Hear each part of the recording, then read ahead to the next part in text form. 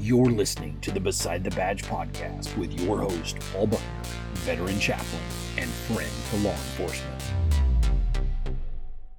Welcome back to yet another episode of Beside the Badge. My name is Paul Buckner. I'm your host, civilian police chaplain. We are talking about perspective. In this episode, we're talking about being a father. Now, I talk from the perspective of a father because I am one.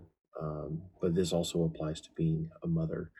And women are typically blessed with better nurturing skills than men. So oftentimes they face fewer challenges in this area.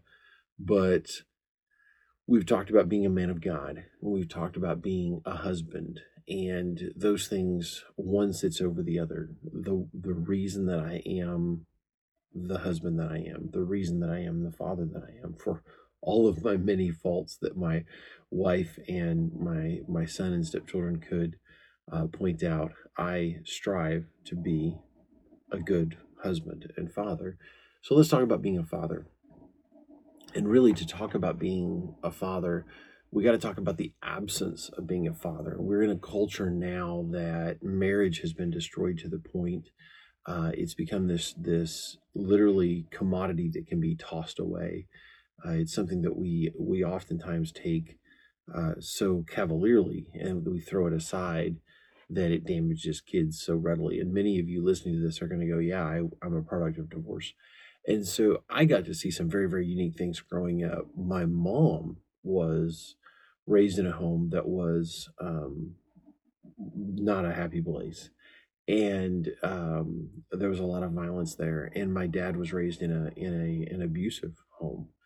And when I was born, and that's why, if you're watching this, that's why I smiled just then, I never met those grandparents. And for me, I never met those parents. My mom and dad should have been gasoline in a road flare. My mom and dad should have been, I should have been raised in a very abusive environment. My mom and dad became Christians and adopted the lifestyle of forgiveness, adopted the lifestyle of discipline, not abuse, adopted a lifestyle of loving each other through the tough times that they saw modeled in Scripture. And when they had that to grow off of, I've talked before about having a lattice work for the vine to grow up. It doesn't just bloom, it produces fruit. They became different people, and they drew a line in the sand, and they said, this happened to us, we're not going to repeat it, this far and no farther. And there's so much power in looking at a situation and developing role models and mentors, and my parents developed both. And by the time I was born, those parents were totally different people. Those grandparents later became believers, all but one.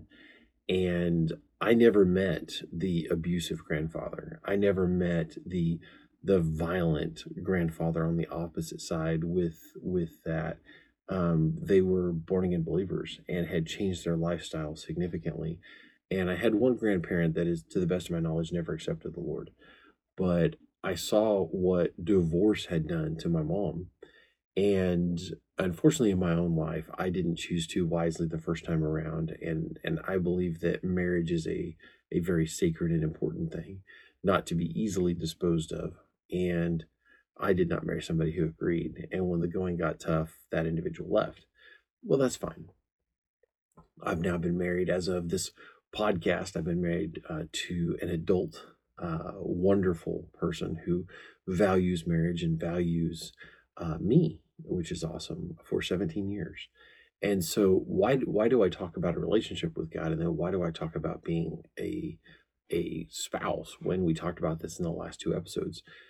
Literally, they are like umbrellas over the top, sheltering, or a foundation underneath, building to. And so that is a very real reality. That's a very real thing. Children, if you talk about the absence of what a parent does in a child's life, there's a stability inside of a home when both parents are still there. Now, if you're like me and you didn't get to do that for your child or children, it comes with regrets. But that's there. That is a thing. And there are insecurities that develop in a child's life. There are a lot of problems that develop in a child's life if the father is not present. And, if you're a mom or you have a sister that was in a relationship that was super destructive, um, and you're like, well, I had to get away from that. I'm not saying stay. I'm not saying that you have to stay with somebody that's violent and destructive. I kind of ministered to a lady Sunday at church that has gotten away from an abusive relationship. I'm gonna take a coffee sip break. Mm. And is still dealing with the guy, restraining orders and all. But the absence of a father in a child's life is uniquely felt. If you work with gang units in the inner city or sometimes in suburbia, there is an absence that gets filled in the lives of these young men, primarily, that they are looking for a father figure. Many underage girls go looking for relationships with young men and sometimes not so young men because of the absence of a father. And this is something that there is huge amounts of data to back these things up. The absence of a father in a child's life is incredibly destructive. And I can tell you, as someone who had a good father, but whose father died young, that the absence of my father in my life, he was 55 and I think he was 55 and I was 26, something like that. And it was very damaging. It's one of the reasons that in another episode I will talk about my philosophy of being war ready, of being the man that is there for your family and is healthy enough to go the distance, whether it's to run to save a child, to fight to save your family, literally, or to go the distance and fight to stay healthy long enough to be the mentor and the father and the husband that we need to be. And I do my best to stay fit and to be the father and the husband and go the distance. But developing, if you are a person who grew up without a father, a lot of times you're fearful. I had a conversation with a good friend recently in that regard. You're fearful of what it looks like to become a dad. You're like, I didn't get a very good blueprint to work off of. That's entirely fixable. My parents didn't. And by the grace of God, they raised children who love God and love their spouses. And both of my sisters have long time, lifetime marriages, and I'm glad that they chose more wisely than I did. But they love their spouses and they're going the distance. Then you've got so talking to just now people who grew up without a father figure, um, developing relationships with people that can be mentors and role models. My mom did this. She had a family friend, someone that started off as a piano teacher to my sisters, and they developed a mother daughter relationship. And they became very, very close. And my mom was blessed by the friendship. My sisters were blessed by the piano lessons.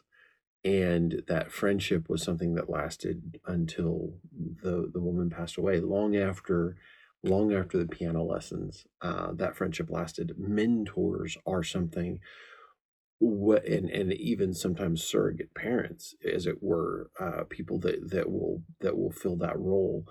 And I have several men in my life that are wonderful role models of what a father looks like. I have several men in my life that are wonderful spiritual role models that I listen to and maybe even unconsciously model aspects of my life about. And I have role models in my life that are some of the nicest, most dangerous men you'll ever meet. They are warriors. They are good with their hands. They're good with a knife. They're good with a gun. They're good strategically thinking, tactically, and they're believers. They are Christian men, and those mentors have greatly impacted my life. And I will tell you, I even have a couple of people that I consider mentors in aspects of my life that are younger than me. And I think a lot of times as men, it's hard to humble ourselves and be like, hey, this person is ahead of me on this journey. Well, crud, he's 10 years younger than me. But that's true, it happens. And so finding people that we can be mentored by, uh, that have happy families, healthy relationships. You look around your environment, and if you don't find it, you need to. Um, Too many times, and this is a shameful thing. I don't understand this because of the way I'm wired, because of the way I was raised. Men run away from the responsibility of being a father, whether they do so in the very home that they live with their children, and they are pathetic dads, or and sometimes I think they just don't know how. But the ones that really bother me are the dads that run away and never spend any time with their kids. Um, and those kids have every right to hate them. I have friends that didn't ever meet their dad until they were, adults. And then they met their dad and went, I can totally see why mom didn't want you around. And it has left a lasting mark on their lives. They're good people and they're close friends of mine, but it has left lasting marks on their lives. Um, Separately, I have friends who do not want to be parents because of their dad or their mom, because their dad or mom was so terrible. Again, role models, and healthy relationships and forgiveness can go a long ways. Um, I also have seen men completely run away and never have any contact with their kids, and that's where I was also going with that. I talked to a friend of mine that we're not friends anymore. He was very angry with me at the time, but his soon to be ex decided that she was going to move from one side of the state to the other, literally, and that she was going to take his children, a couple of children, obviously with her, and she could legally do that. And she was going to go to the exact opposite corner of the state, as far away from him as she could get. And from everything that I know, he was not abusive. Now, if he was, shame on him. But from everything that I know, it was more her than him.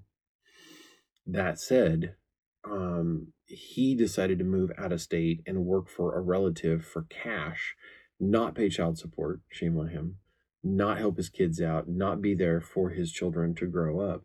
And these two sons, it broke my heart because I was not allowed, and it's going to get me emotional. I was not allowed to be the full time in home father that I wanted to be. And I'm going to take a coffee sip break.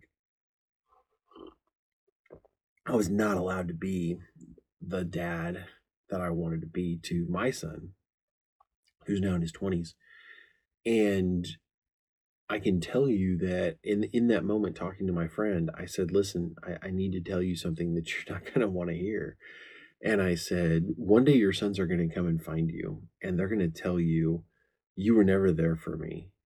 I hate you, and I hope you die. And I've heard that story several times from different people that have done it, or have wanted to do it.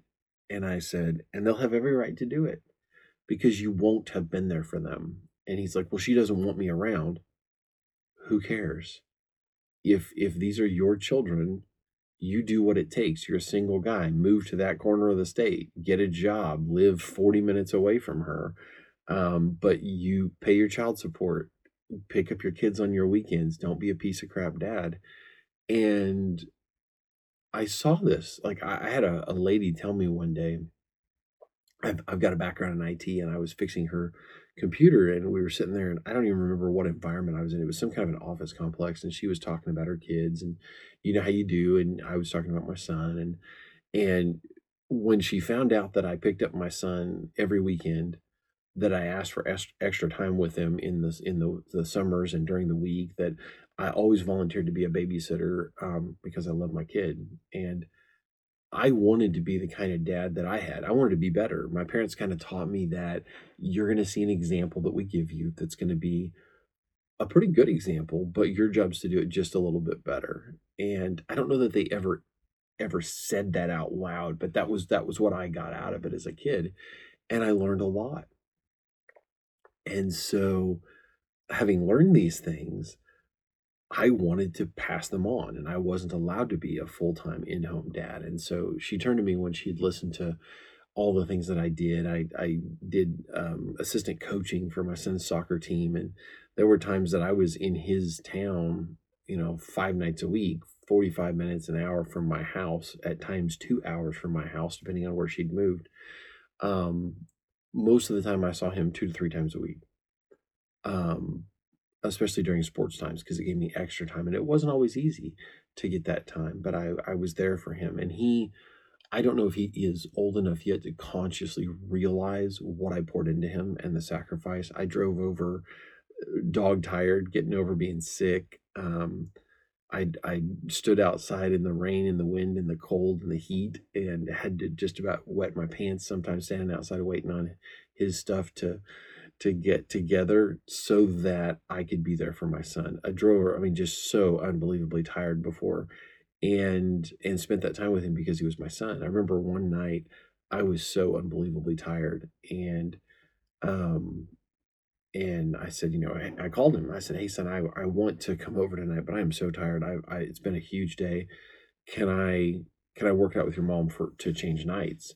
And he's like, "No, Dad, I really want to see you. I really need to see you." And I'm like, "Okay, I'm on my way." And it's getting me emotional to even think about it. So this lady turns to me and she's like, "Wow, you're the perfect ex-husband." And or she's something like that. It's like, "Wow, you're like the perfect ex-husband," or whatever. And you're like the ex-husband every woman would want. And I'm thinking to myself, ugh, I would much rather be the man that a woman would want to be married to than the perfect ex-husband. And so fortunately, my wife thinks that I make a pretty decent husband, or she hadn't got rid of me yet. So on that note, let's take a quick sponsor break, and we'll come back and talk more about being a father. So, uh, general response, my buddy John Lee O'Reilly, incredible de-escalation skills. If you're in law enforcement or church security, if you're in the corporate world, or even you'd like to learn something about being able to de-escalate situations in your personal life, John Leo Riley, Gentle Response. Find him on the social medias and follow him. Secondly, Got Your Six Coffee, and I sit here and sip this stuff. I'm a big Cup of Joe fan. If you're watching this, you can see the coffee cup that I've got. I cannot say enough about this company. I met Eric, and I'll tell the story today. Got Your Six Coffee. One of my police officer friends that I chaplain and that I chaplained at the time, he had been involved in a terrible accident. He was injured very, very severely. He was in the hospital and awaiting surgery. And I visited with him and his wife, and we laughed and joked about some different things. It ended up being a career-ending injury, and we knew going in it could be. And incredible story of how God did different things. But when they went into surgery, I went to an expo, and I'm not a big expo guy. I'm not really like, hey, let's go pay money to walk around and look at stuff. And I go, I just kind of felt like I needed to go. And I'm like, all right, I'll go kill 45 minutes or an hour or something. He's gonna be in surgery for a couple hours. And I go in there and all these people are like, oh wow, you need to go talk to this guy, Eric Hadley with Got Your Six Coffee. And I meet him, and it has sparked a friendship that has spanned years. I don't know how many times he has contacted me and said, "Hey, I had a volunteer that couldn't make it," or "Can you come up and help with this?" Or "Hey, let's just talk." And we have become friends, and we discovered standing on this enormous concrete floor in the middle of this expo that we're on the same mission. And I was like, dude, we're the same tribe. I mean, he's my brother, and his mission is taking coffee that I forget, it's like 80, he could tell you right now, 83 million Americans drink coffee every morning or something like that. And I drink more than one cup, but a huge number of Americans drink coffee every day. And he uses that to take care of people who don a uniform of service, as he says. It's service to those who serve. And I have seen people put through training. I've seen people taken on holiday, as my British friends would say. I've seen people who their lives have been changed because of donations made. Kids have gone to camp that are children of law enforcement or military. I've seen, I can't even begin to tell you how many things I've seen. And Eric is just one of those guys that would give you the shirt off his back. And I have slept on his couch many times and gone on road trips with him. I've ridden, driven up there and parked my vehicle sometimes for days and ridden with him to events and helped him to get the message out about brewing better days, about using coffee and the proceeds from that coffee to change lives. And I have seen him pinch pennies to make sure that the lion's share of that cup of coffee that he just served, that bag of coffee he just sold, that that subscription, that lifetime. I'm a founding member in his company. That the proceeds from that go to the right people to help and protect them. Seriously, got your six coffee.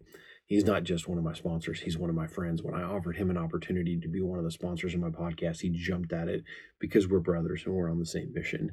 And Matt Combs, Shield Force International, incredible guy. And he's one of these guys that's younger than me that is really squared away, has a heart to protect and a heart to help. And he's also extremely good at what he does. And I have taken knife defense classes from him, everything from church security, which he's very high speed. He's run alongside tier one operators, and he also has an incredible training background and can train. Some people go and learn, but they can't teach. And Matt Combs with Shield Force International can absolutely teach. I've recommended him to female friends who have dealt with stalkers and dangerous situations because he teaches situational awareness and how to protect yourself as a lady. And he even teaches a realtor safety course. But he also teaches surviving the ambush and all of the. I mean, I can't even begin to tell you how many different things he teaches.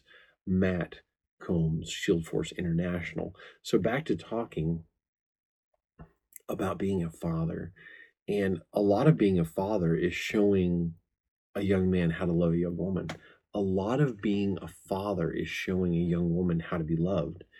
And I had a lady tell me one time that she's like, I ruined about 6 guys, and if I could find them, I would apologize to them. And I'm like, wow.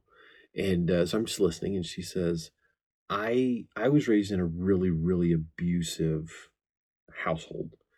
And she said, like, when I was a girl, my mom would pick at my dad until he would hit her, and then she'd go make him dinner. So obviously, her mom had been raised in a really abusive environment, or at least had something very broken about her personality.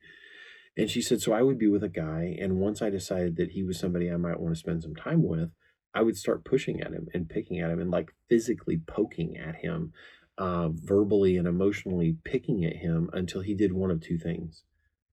I would keep it up until he would hit me or he would leave me.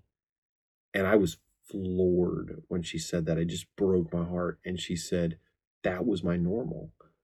And I know of another lady, a friend of mine and a mentor told me this story, but she was in a relationship with a guy and they got into an argument at his apartment. And she literally went to his cabinet and began to throw everything but the kitchen sink at him. And when they were finally able to get the situation calmed down, um, she's like, well, that's what you do when you have an argument. And then he's like, no, no, no, go ask all of your friends. And then she realized she, as a 20 something in college, had been raised in an incredibly volatile, incredibly abusive environment. And the reason I share these two stories is, and you guys listening may have your own pain and your own things you've dealt with. These are the realities of growing up in abusive and destructive environments. And if you're a father, a mother, and you're in a relationship that you can learn each other, cannot highly recommend Laugh Your Way to a Better Marriage by Mark Gungor. Please consider doing so, because you don't get to pick your child's stepdad or stepmom. Your ex does. And they may do so based on their hatred of you. I have a friend that I told him some of my tales of woe from being divorced and of all of the different things that went with it, future step siblings that my son had to deal with, or boyfriends that were around his mom or whatever. You don't get to pick who the next person is that your ex marries. And there are abusive men that will hit your child or sexually assault your child. You're opening a whole new world when you walk out that door. And I'm not saying stay if it's terrible. That's between you and God. But I can tell you that I saw a lot of things happen in that environment, and it's not, a lot of it's not good. I don't know how to say it. It's just not good. I've seen that destructiveness. And so I was telling this to a friend of mine, and he's like, wow, I think I needed to hear that. And I told him, I said, you're going to have, that's part of what resonated with him. I said, your ex may decide that your child is going to have to call her new boyfriend or husband dad. And I saw him clench his jaw. I said, that's going to be the guy that coaches your son's team, or is out there playing catch in the yard. That's the one that's going to teach your daughter to ride a bike. And I could see him clenching his jaw. And I said, you don't get to pick. And if you're not there, I mean, I know people that their ex-wife's new boyfriend raped their daughter. I mean, there's bad people out there, and it opens a whole new destructive world, and there's a protective covering that comes off. Now, I was in a relationship for 2 years that was incredibly abusive. I really, really did a bad job in picking a spouse. And what's funny is how many people that know me are like, yeah, it's obvious that you picked a good one the second time. Every time I see you guys out together, you're so happy, and you guys have been together for 17 years. And what a crying shame that 17 years of marriage is considered a long time now. When I was a kid, I grew up in a church that they would have people stand up, and if you hadn't been married at least 50 years, nobody was impressed. Coffee set break. Nobody was impressed if you hadn't been married at least 50 years. And there were people in this church that had been married 65 years. We had one couple one time that had been married like 70 years and change. It was like 72 years, and they were like in their early 90s, and they barely were able to stand up. And I remember people were just overwhelmed, and it was a very humbling thing as a little kid. I remember being 8, 10, 12 years old and thinking, okay, you've been married longer than my parents have been alive. You've been married longer than like I've added my mom's age and my age. And like, yeah, I mean, holy cow. That was a very humbling thing. There's an old country music song, I come from a long line of love. When times get hard, we don't give up. Um, mm, and I was raised that way. I didn't get to do it the first time, but by the grace of God, I am doing it the second time. And so I shared all this stuff with my friend, and he's like, wow, I think I needed to hear that. And I kind of looked at him, and he's like, I wouldn't take well to some of the things that you've described. Well, then we need to be fully committed in the relationships that we're in. And I'm not saying that his relationship was healthy or unhealthy. I don't know. But I think in that moment, he needed to hear that. And if we want to show our kids that marriage is not a thing to be entered into trivially, it's not a thing to be entered into, relationships are not a thing to be entered into casually, then we should probably do a good job ourselves. And I have friends who have had children with women who are absolutely awful. I had a conversation with a man whose wife cheated on him with a guy she met in a bar, and she was fooling around in him with the truck, in his truck in the parking lot with her children standing outside, his children, my friend's children, standing outside the truck. Who we enter into relationships with matters. We're building a foundation, and if you've ever, like a diving board for your kids to spring off of, we are building a foundation for our kids to launch their lives off of. So we should probably choose wisely. And if we think that we're going to start a relationship with somebody in the sack, and it's going to be this incredible relationship, who you spend the rest of your life with should not be based on the bedroom solely. Matter of fact, it shouldn't be based on the bedroom. I'm just going to say it. There's a model that we were taught in scripture that I have done my best to live. And that is that you're not out there playing the field. It's quality over quantity. And you're looking for someone who has all of these characteristics. All of these characteristics. It would kind of be like picking a house solely based on the bed to sleep in. So you're like, okay, I want a furnished house, and I'm going to pick the house based only on the bedroom and how comfortable the bed is. Not based on does the house leak, not based on is the foundation shifting, not based on is it in Tornado Alley, not based on the fact is it in a gang neighborhood, and there's firefights that rage outside, not based on the fact that a serial killer lives in the next bedroom over. No, maybe we should start off with are the schools good in that area? And is the neighborhood good? And what are the neighbors like? And how nice is the house? Maybe we should look at things that way. Well, relationships are like that. And so many times, I mean, I have friends that they've learned these lessons the hard way. But when they've learned these lessons, they've passed them on, and they've learned these lessons of, I have 3 kids and I barely see any of them. And I pay child support out the yin yang. And this is coming from a guy who paid child support for over 18 years, or around 18 years, not quite 18 years, rather. But um, these things happen. And another aspect of being a good father is, and I know this episode's running a bit long, but I think there's value here, is staying true to the person that you're with.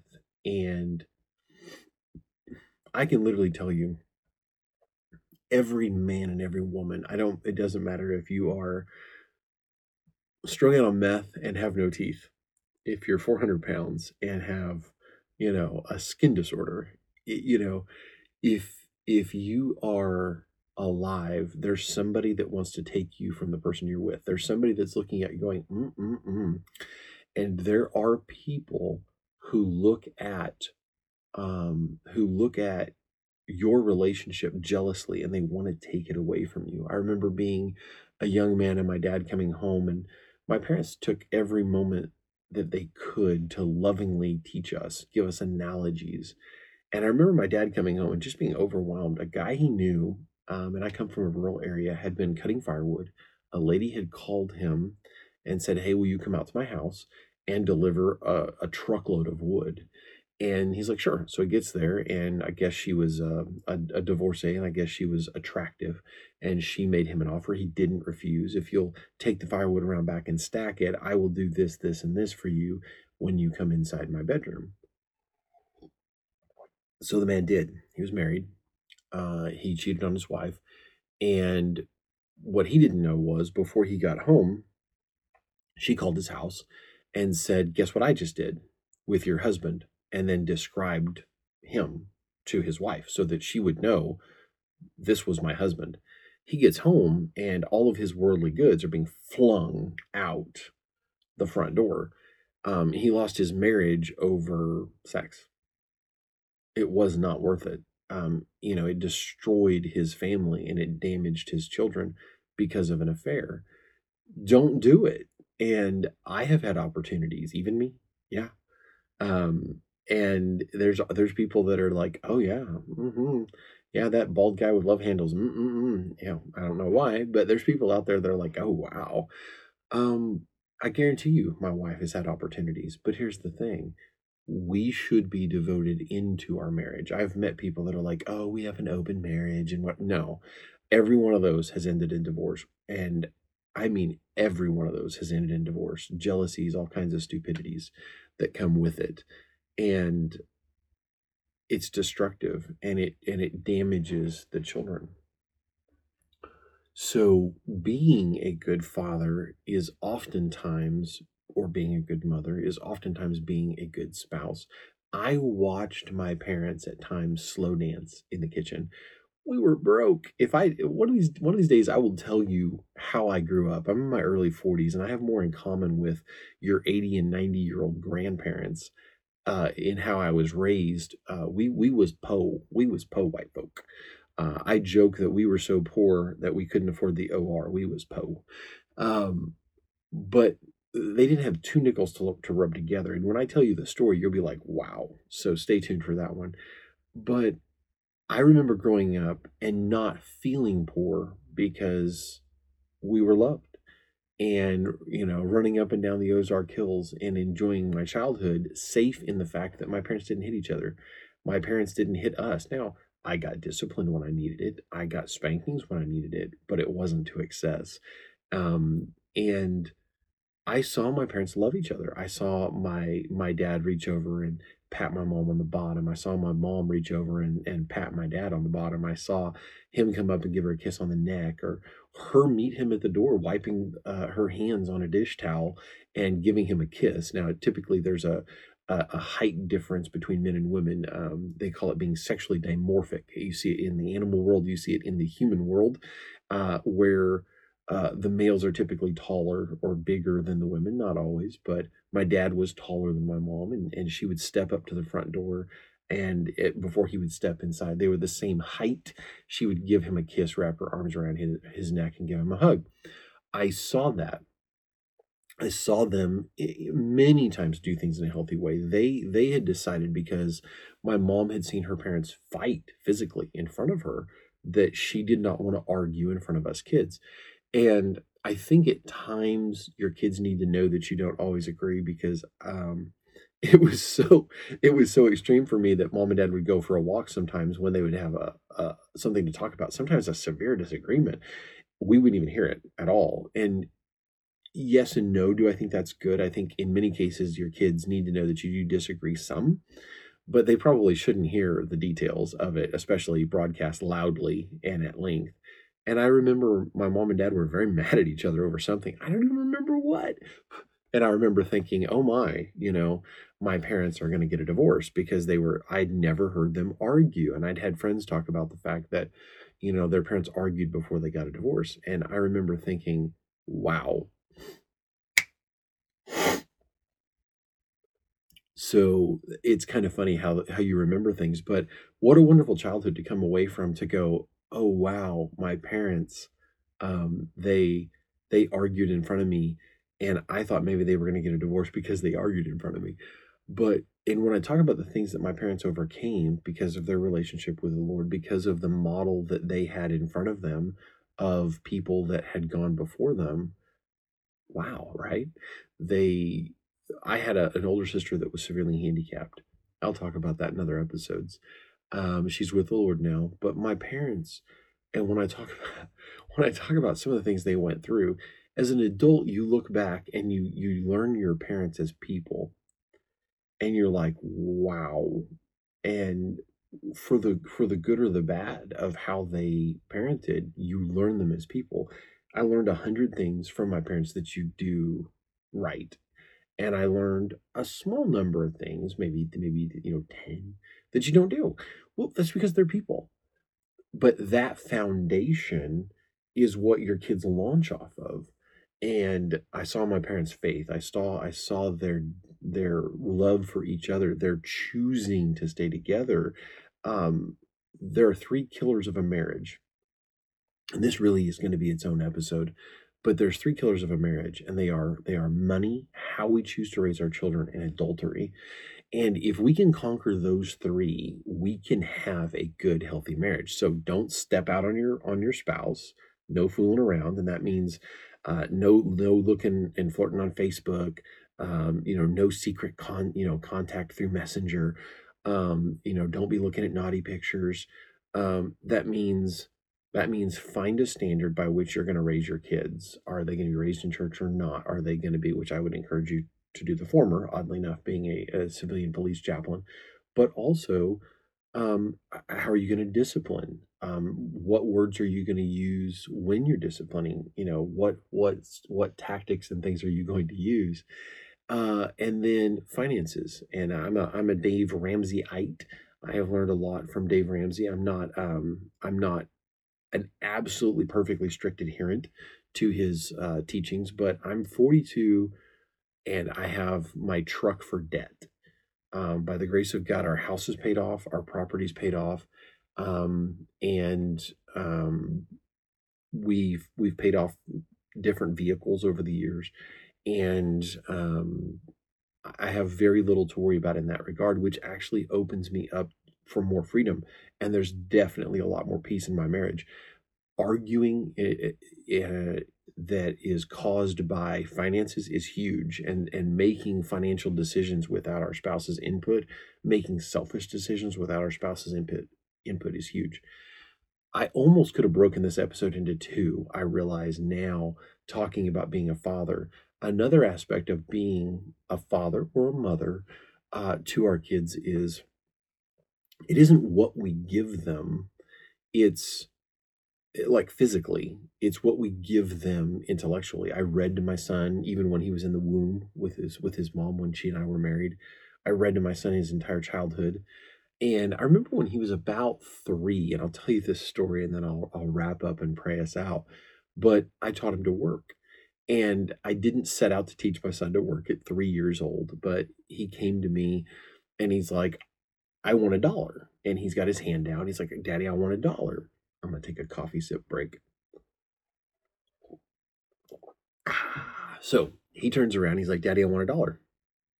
I don't just give my son $1. And I said, son, I'm not just going to give you $1. I'm like, no. And he's like, well, mama gives me $1 whenever I want one. And my grandma and grandpa do, and my aunt does, and whatever, whatever in that family circle. And I'm like, okay. I said, son, I'm not just going to give you $1. He's like, he's very upset with me. And of course, he's 3, going on 4. And I said, why do you want $1? And I was trying to figure out a way to make this a fun teaching moment, something healthy.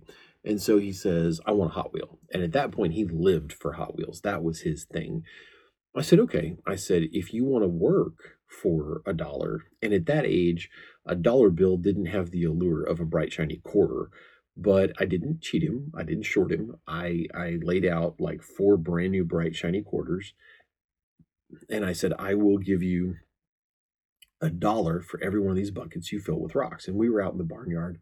And if I've never talked about it, my kids got to be raised on a ranch. So outside of town, over 60 acres, and they got to ride horses and different things growing up. Pretty healthy environment. They got to see animals born, and they got to see animals die. And I think that's a healthy part of a childhood. If you're in your 20s and you experience the death of something for the first time, I don't know what that's like, because I was raised around animals and different things, and I got to see what death and life was like. I attended funerals as a kid, but I take my son out in the barnyard, and I had like a grain bucket, and it was like a rubberized bucket, had a handle on it, and I set it down, and I said, and I got to looking and thinking about it, and I showed him what I wanted him to do. And here in the Ozarks, we have a lot of rocks. So if you're from an area that is mostly dirt, wow, what that must be like, I don't know.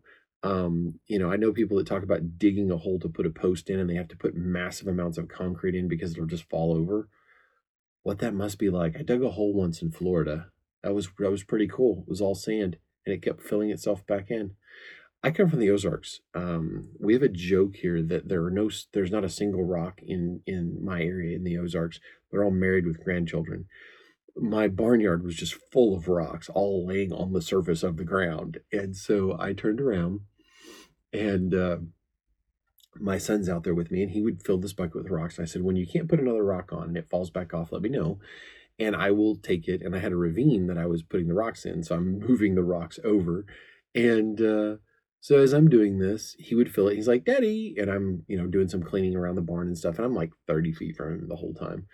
And like, all right, son. And so I would pay him. Well, he would put it in his pockets, and he was so happy. And I figured he would do this 1 or 2 times. He made $5 that afternoon. He exhausted himself. His choice. And I'm like, wow, he learned to work, and he learned to appreciate the value of $1, because I take him back to his mom, and he had me carry the money up. And this is something, $5 and quarters will close to fill my hands. He couldn't carry $5 worth of quarters at that age. He was, he's a little kid. And so I come up to the door, and he's like, Mommy, he's like, I made $5 this weekend. And she's like, you made him work. And this was a moment that we both, my ex-wife and I both learned something very valuable. And she did not think that was cool. And I said, well, he wanted to. And I said, I was working in the barnyard, and instead of him playing in the dirt with one of his cars, he turned around and he wanted to make some money. And I explained it to her. She didn't agree with it at the time. And then on the flip side, we go our separate ways. We agreed to disagree. I'm like, you do your thing, I'll do mine. And then a couple weeks later, she made the comment. She's like, we're not going to give him money anymore. And I said, really, why? And she said, well, I went to the store with him. And when I went to the store, he's like, Mommy, I want $1. So I gave him a couple of dollars, and he wanted to go over, and he wanted to get a Hot Wheel. So he's like, throws a Hot Wheel in the cart, throws a Hot Wheel in the cart. He's standing up in the cart looking at the Hot Wheels. And she's like, well, why don't you spend the money your dad gave you? I've got it here with me. And he's like, okay. And I guess she waited like 15, 20 minutes for him to pick out the next car. And she's like, hurry up. We've got to get groceries and get out of here. And he's like, I worked for this money. And at that moment, she was like, okay, we've made a mistake with him. and that is that he didn't value a dollar, and obviously he doesn't value the money he's just given. And that's, if you want to take that, adults are like that. If you think about it, how many times do people mistreat things that they were given? Look at people who they get money for free every month. A lot of times they're not terribly responsible with it. And I'm not judging. I'm just saying that's human nature. We value things more so that we take care of, well, because we earned them. I can tell you, I'm that way. And so I've made my mistakes. In my closing thoughts here on this extra long episode of Beside the Badge, I've made many mistakes, but I've always tried to be there for my son. I've never lied to my son. I've always been honest with my son. He could always come to me and ask me questions. Not everyone in his life has been like that. He's caught people in lies, growing up, friends and family. He's caught them in lies. And, I've got relatives that have not always been 100% honest with him or whatever. That happens on both sides of families, right? We oftentimes want to paint the more, um, Hollywood version of ourselves for our kids or whatever. And I've been very honest with him. Definitely have made mistakes, and I have not been afraid to apologize to my son and say, "Hey, that was probably not a good call. I wish I hadn't done that." But raising our children, for me, it's to honor God. For me, it's I get my life guidance, and a lot of my friendships come from being in church. I get a lot of what I live for, my standards, and the things that I hold dear come from my relationship with God. And hopefully that's something that my son and my two stepchildren have seen. Hopefully those are things that they take with them. But I can tell you, I've looked into the lives of friends and family who have not had a father there. And if you've been around law enforcement very long, you've seen the destructive power that happens in people's lives when they don't have a father figure. And if you grew up without it, whether you realize it 100% or not, it affected you. And I, to this day, do positive things with my wife because of the things I saw my parents do. And there were things that I saw that didn't go well, that mistakes that were made that I don't do, because I saw the good and the bad, the healthy and the destructive of those things. So I'm going to pray us out. That is a touch and a thought on being a godly, a good father. Our children shouldn't go, yeah, my dad was a cop, my mom was a cop, and I don't ever want anything to do with anything like that, and I don't want anything to do with them because they were an alcoholic or they were a terrible person to be around. They beat on each other, they beat on me. We shouldn't come from that. And if we did, we can draw a line in the sand. We can forgive because that's super, super healthy to forgive. We have to, in order to be fully productive human beings, we have to forgive. Super hard to do, super important. But we can draw a line in the sand and say, this far, no farther. I'm not going to repeat these mistakes. If you come from 3 generations deep of alcoholism, 3 generations deep of whatever, of physical domestic abuse or whatever, or just verbal psychological abuse. I've met people that were raised their entire lives with their parents calling them stupid. And oftentimes it has damaged them into adulthood. They're going to have to forgive, recognize what happened, and learn healthy ways of communicating. So God bless you. I'm going to pray us out, and I'm looking forward to sitting down and recording the next episode for you, which is called Brothers Keeper, and keeping things and our priorities in order. So, dear Heavenly Father, I thank you for every man and every woman who is listening to this broadcast. Lord God, I thank you for the opportunity to speak into their lives. I pray that my words were your words and that they would reach people to go, you know what, you're right. I want to be the best husband, the best father, the best mother, the best wife that I can be. And Lord God, I lift them up to you. I ask that you would protect them, guide them, not only closer to you, but keep them supernaturally protected. Lord God, as always, that you would bend the bullets around them. That you would allow them to see that protection that you're providing them, Lord God, and that when the bad guy runs at them, lunges at them with a knife, that the bad guy would stumble, the bad guy would fall, that you would protect them supernaturally, Lord God, especially right now. with the volatile nature of things in our country. I lift them up to you in the one name that makes it so. In your Son, Jesus' name, amen. Guys, I will see you next time. Thank you for listening to the Beside the Badge podcast. Stay safe out there and be sure to subscribe and share this podcast.